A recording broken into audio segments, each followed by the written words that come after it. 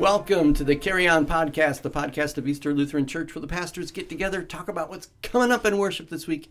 I'm Pastor Steve, and I'm here with Pastor Megan. And I'm Pastor Brandon. Hi. Oh yeah, that's us. We're the pastors of Easter.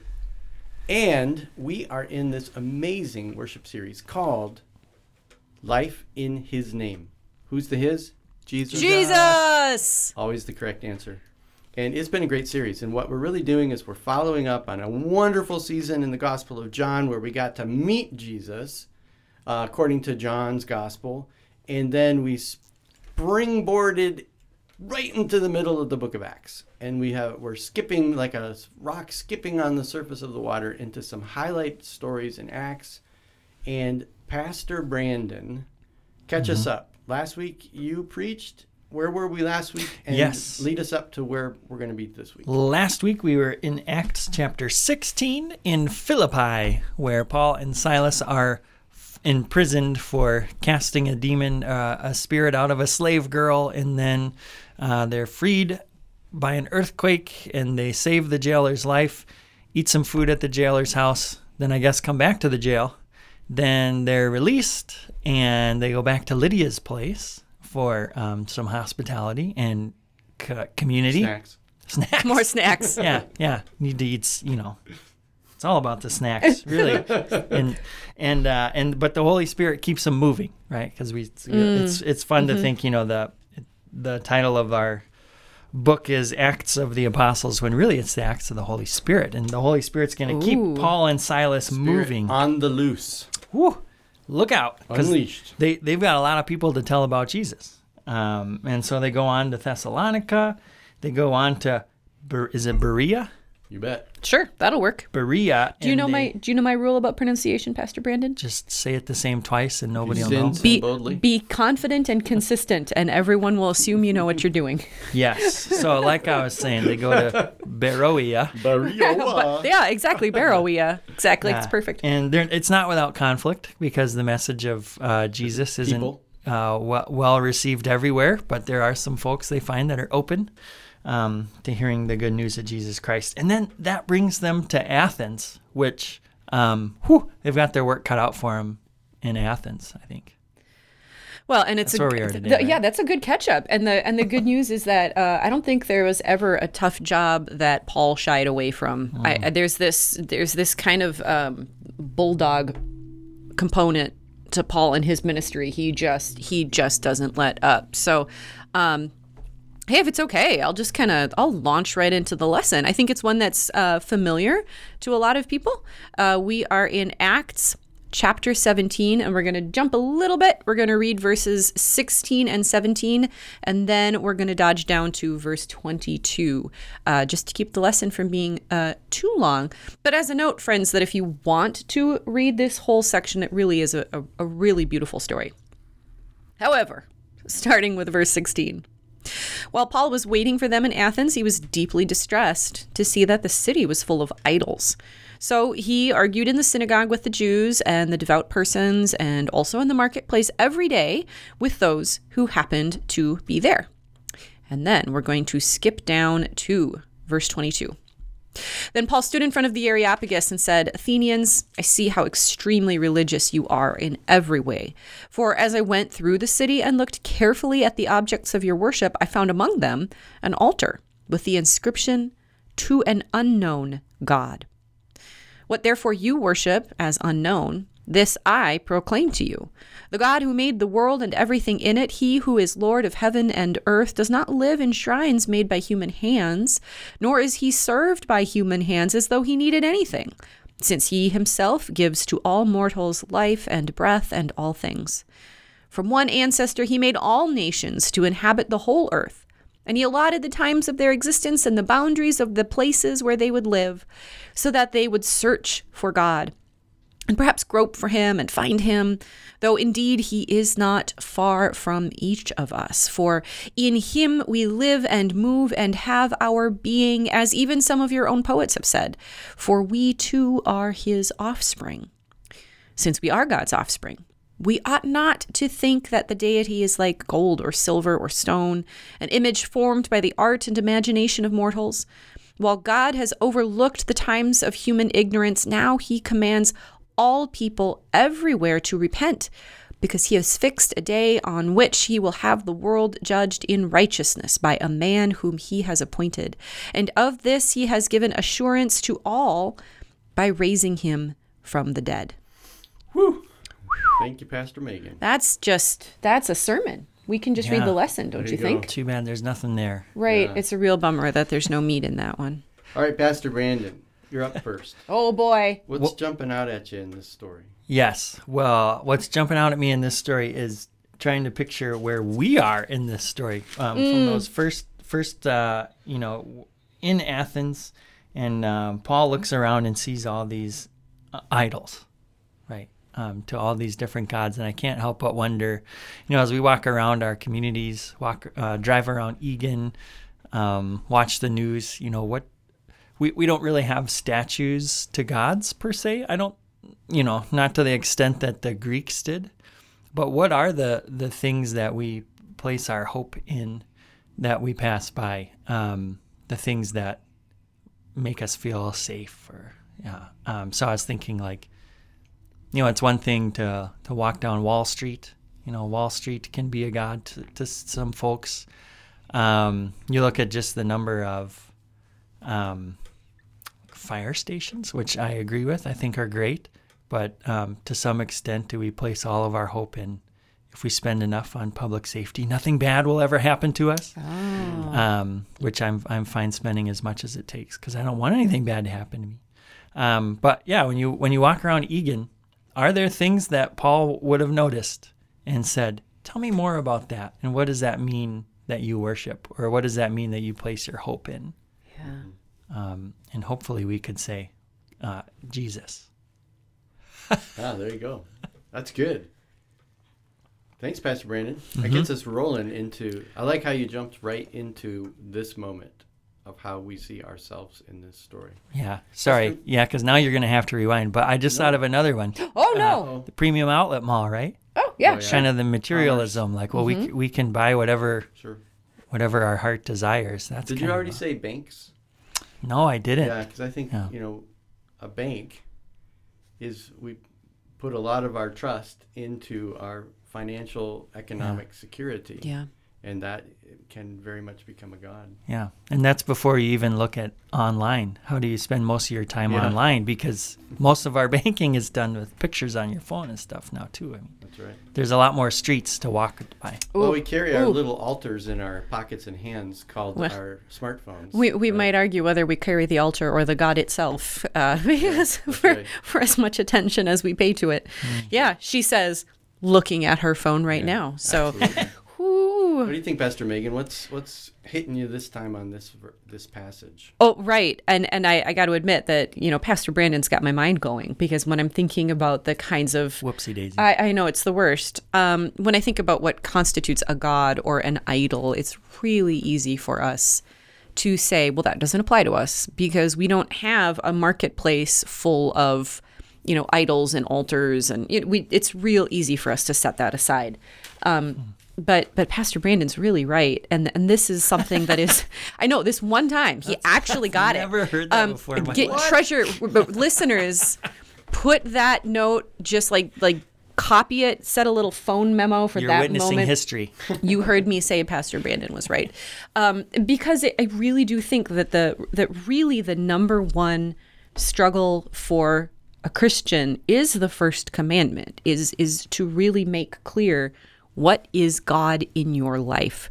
And I don't want to oversimplify it, because I think the easy way to go is to say, oh, don't put too much stock in Facebook. Don't love money too much. You love God most of all, because you still live in the world, right? Like, you still will interact with Facebook and money and the shopping mall. Like, that's just life. The point is to ensure that your faith plays a role in the way you interact with all those things, and that you never lose track of what God is in your life in the face of all these competing demands. So I don't think the right answer is, no, I've deleted Instagram because I have one God. I think the goal is, all right, knowing that God is the only God, how do you live? How do you interact? How do you face all these competing demands for your attention and devotion. I also find some comfort, actually. Paul walks through all these idols and he finds the one to an unknown God. And instead of saying, you dummies, like, you worship what you don't understand, that's silly. He says, I see you recognize that sometimes you have this sense that there must be something else, something that you don't get, something that you can't wrap your brains around. And I'm going to present to you that thing you can't understand is the God who has been present from the beginning of creation, that you can't even make into an idol, because all the stuff you use to make an idol is stuff that this God made.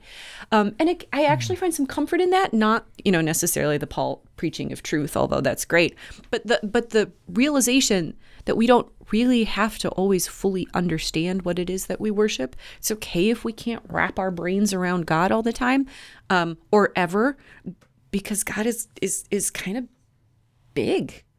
I was being really big. So I actually find some comfort in that. It's a perfectly fine sermon that Paul is preaching, and that's great. But the recognition that God is beyond our knowing gives me comfort today. Yeah, that's great. Wow, good stuff. That'll preach. So as I'm listening to you two, all really good, and they're both right, by the way, for the record. Well, and that's the beautiful thing about biblical interpretation is a lot of the time we're going to come out of it with a very different perspective, and who is right? Yes is the answer. Exactly. Yeah. So some of the things I've been thinking about, I'm going to say, just for shock value, one of the idols that we pass by all the time is our church buildings. Oh, ooh. Yeah, and let me tell you why I say that.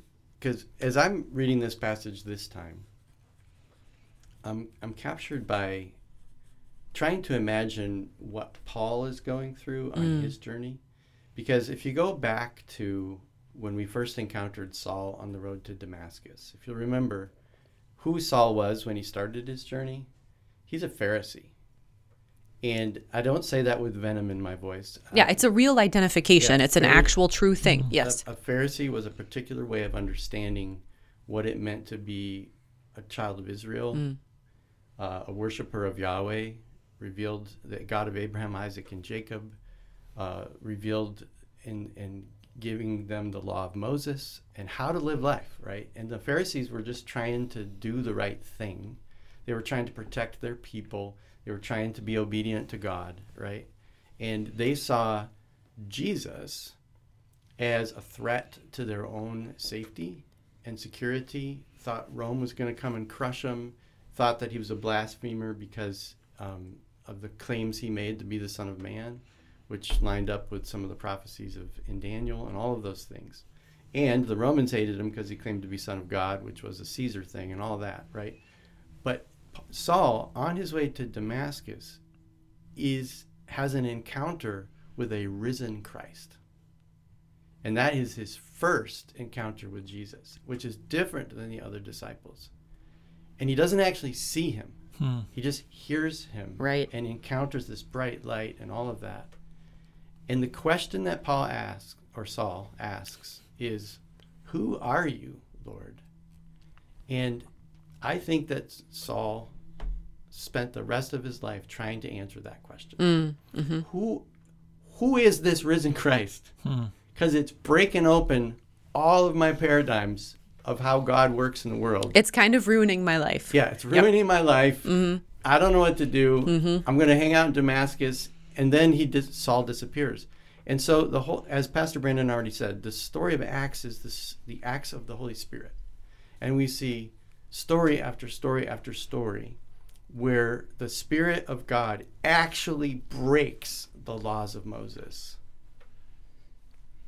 so that people can encounter the risen Christ, right? So in this story, Paul, he's going by his Greek name. I was going to say, who was Saul? Let's just be clear. Saul was his Hebrew name. He was Saulus Paulus, right? So he didn't change his name. He just switched which one he identified because he was talking to Greeks, so he used his Greek name.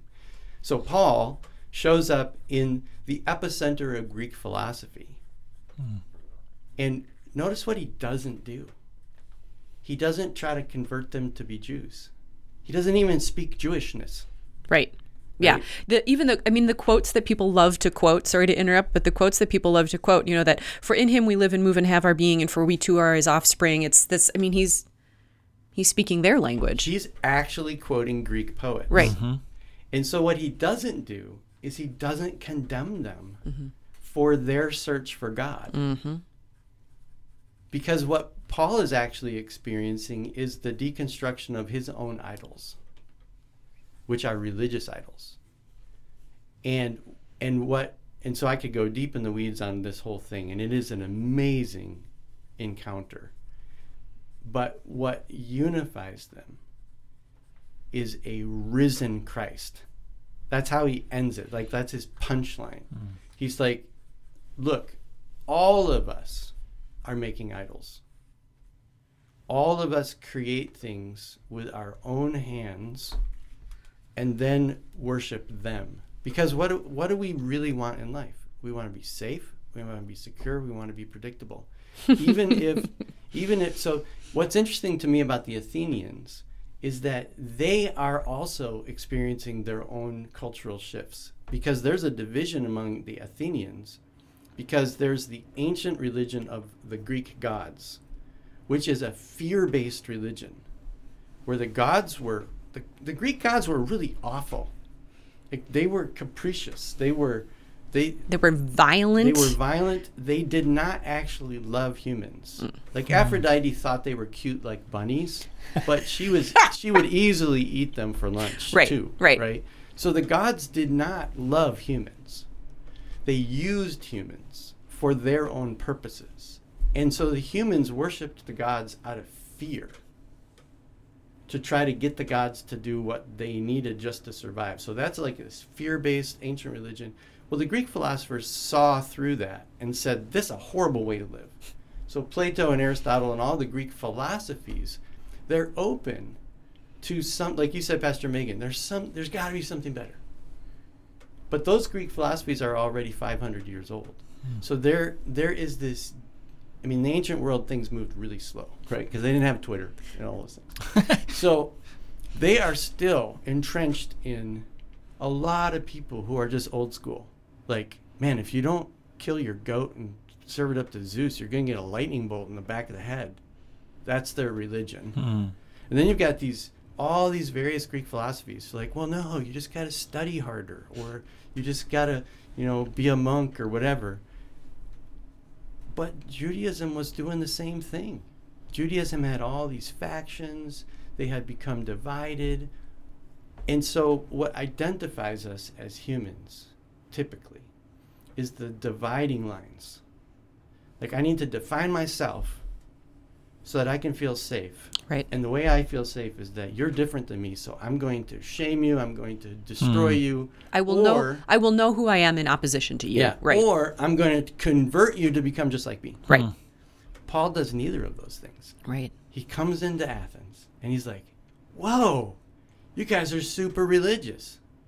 You fear the diamonds. You fear the divinity. You respect. You're like spiritual folks, and that's awesome.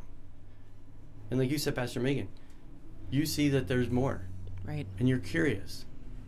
So he speaks their language. He quotes their poetry, and he digs deeply into his true Hebrew identity, which is the God of all creation, right? Mm-hmm. Which is before the laws of Moses, which is before circumcision, which is the ground of all being. That is, he said, and it's interesting, he doesn't say out of one person, he doesn't say out of one ancestor, he says out of one. God creates all nations. Mm-hmm. Basically, we're all siblings because we're human. So, and then he says, guess what? It all comes down to this guy who rose from the dead. And they're like, yeah, we can't go there. Well, and it's... So he doesn't reject them. Right. No. They were like, oh, that's interesting, but nah. It's the last couple verses of the chapter are so beautiful. It's, they heard about the resurrection of the dead, and some scoffed, but some others says, well, we'll hear you more about this. And so even to your point, Pastor Steve, about, he didn't go in, he didn't come in hot with the conversion. He said, let me present this possibility to you. Let me think with you more about this. And I do appreciate that the Book of Acts doesn't say, it's these terrible people said no. It's some people said, it sounds a little weird, and some people said, I'm a little curious. And the story continues. And the only people who actually hated Paul and tried to kill him multiple times were his brother, his fellow Pharisees. Yeah. Right. Because he was betraying them. Right. And he was opening up the boundaries, which then lost their identity. Mm-hmm. And that's what the risen Christ and the Holy Spirit invites us into. Yes. Is crossing boundaries and seeing that the other person, our Muslim friends, our Jewish friends, our Buddhist friends, our atheist friends, are our siblings as fellow humans, that God's love is for all of them. Yes. And we got to make sure we don't make our version of Christianity into an idol. And that's a terrifying prospect for most of us. Yeah. So I'm going to stop. Pastor Megan, give us something to take home, please. As our lead pastor, guide us home. This passage is Christian life today. This is, how do you express your faith out in the world? How do you live in contrast with other ways of believing? How do you try to make sure, just like you said, Pastor Steve, that your faith is a real and evolving and lively faith, and not something that has been calcified and idolized, right? So this is just a real expression of what it means to be Christian in the world, and it's dynamic, and it means sometimes people say no, and it means sometimes people walk away, and it means sometimes people want to hear more. It's just this is real life. It's one of the things that's best about the Book of Acts. Pastor Brandon, you get the last word, man. Well, here's what I love about this is I think Paul, we lose the, I think, sight of Paul goes to Athens on his own. He calls for his entourage eventually.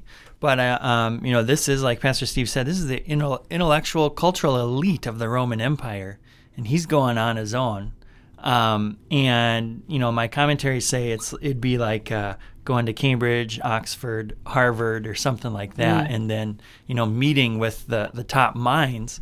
And I think there's some truth to that. But I also think what would be more terrifying to most people is actually being a confirmation mentor. And why I say that is, what's the number one excuse people give for why they can't be a confirmation mentor? They don't know enough. I don't know enough about the Bible. Yeah. Right? Right. And so we shy away from actually, you don't have to know everything because, well, as a plug for being a confirmation mentor, 90% is showing up, right? And being there. And then 10% is just don't say anything stupid. Like intentionally stupid. Yeah, You'll say something accidentally stupid. I'm simplifying it, but at the same time, I think there's a lot of truth in this story. We shy away from, well, I don't know enough about the Bible, or I don't know enough about the Christian faith to be able to walk with others in their faith journey. But actually, this idol to an unknown God. Well, we start with what we do know. We start with what we do believe, and that's that God shows God's self to us in Jesus. Mm-hmm. And so what do you know about Jesus? How about we start there and start talking about that with other people and inviting their faith stories. And I think middle schoolers get that, even though they have really hard questions. And maybe just try actually doing what Jesus told us to do, like love people. Wow, that's so good. Hey, we're out of time. There's so much more we could talk about, but so dear podcast listener, thanks for inviting us into your earbuds once again. Share this with your friends. We're here every week here at Easter Lutheran Church, where our mission is to grow in faith and carry on the work of Jesus Christ. May the road rise up to meet you. May the wind be always at your back. May the sun shine warm upon your face. The rains fall soft upon your fields. And until we meet again, my friend,